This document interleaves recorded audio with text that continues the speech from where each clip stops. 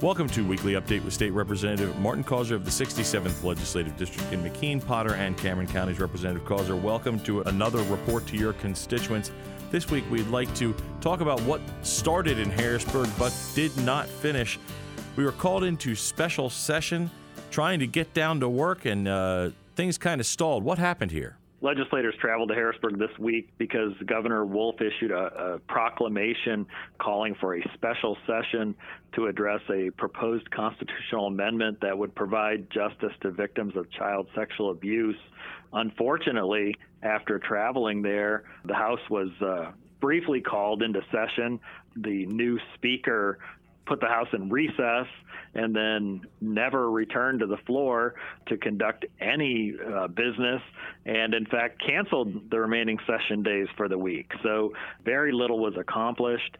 It's unfortunate that our new speaker is failing to call the House back into session. We have important work to be done. We have this constitutional amendment proposal. We have additional constitutional amendments that we could be acting on. As I said, very important work, and we're ready to get to work. We need the House Speaker to call us back in session so that we can proceed. The next thing we'd like to talk about, Representative, is some good news. Some assistance may be available from the North Central Regional Planning and Development Commission. What's going on here? Well, the North Central Regional Planning and Development Commission is inviting organizations throughout their six-county service area, which includes Cameron, McKean, and Potter counties, to submit projects that may benefit from assistance. It's North Central's online project intake process where local officials can pursue project funding and assistance from the Appalachian Regional Commission and also from state and federal partners. Really, this can be very beneficial to organizations and local governments throughout the area who need assistance with grant writing and really a lot of the administrative tasks that are necessary to pursue funding for a project. So for any interest in that, folks could contact the North Central Regional Planning and Development Commission. The next thing we'd like to talk about, Representative, is the PA 529 savings plans. These are a great way to put some money back, especially for the child's education.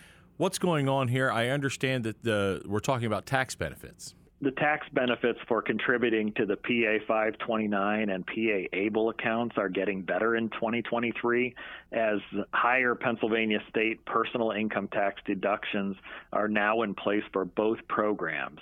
PA 529 account owners may deduct up to $17,000, and that was previously $16,000 of contributions to their accounts if filing as single filers, and $34,000. It was previously $32,000 for couples filing jointly. So additional tax benefits for folks contributing to PA 529 accounts that are very valuable to helping students go to higher education. In addition, PA ABLE account owners can also deduct up to $17,000. That was previously $16,000 for contributions to those accounts.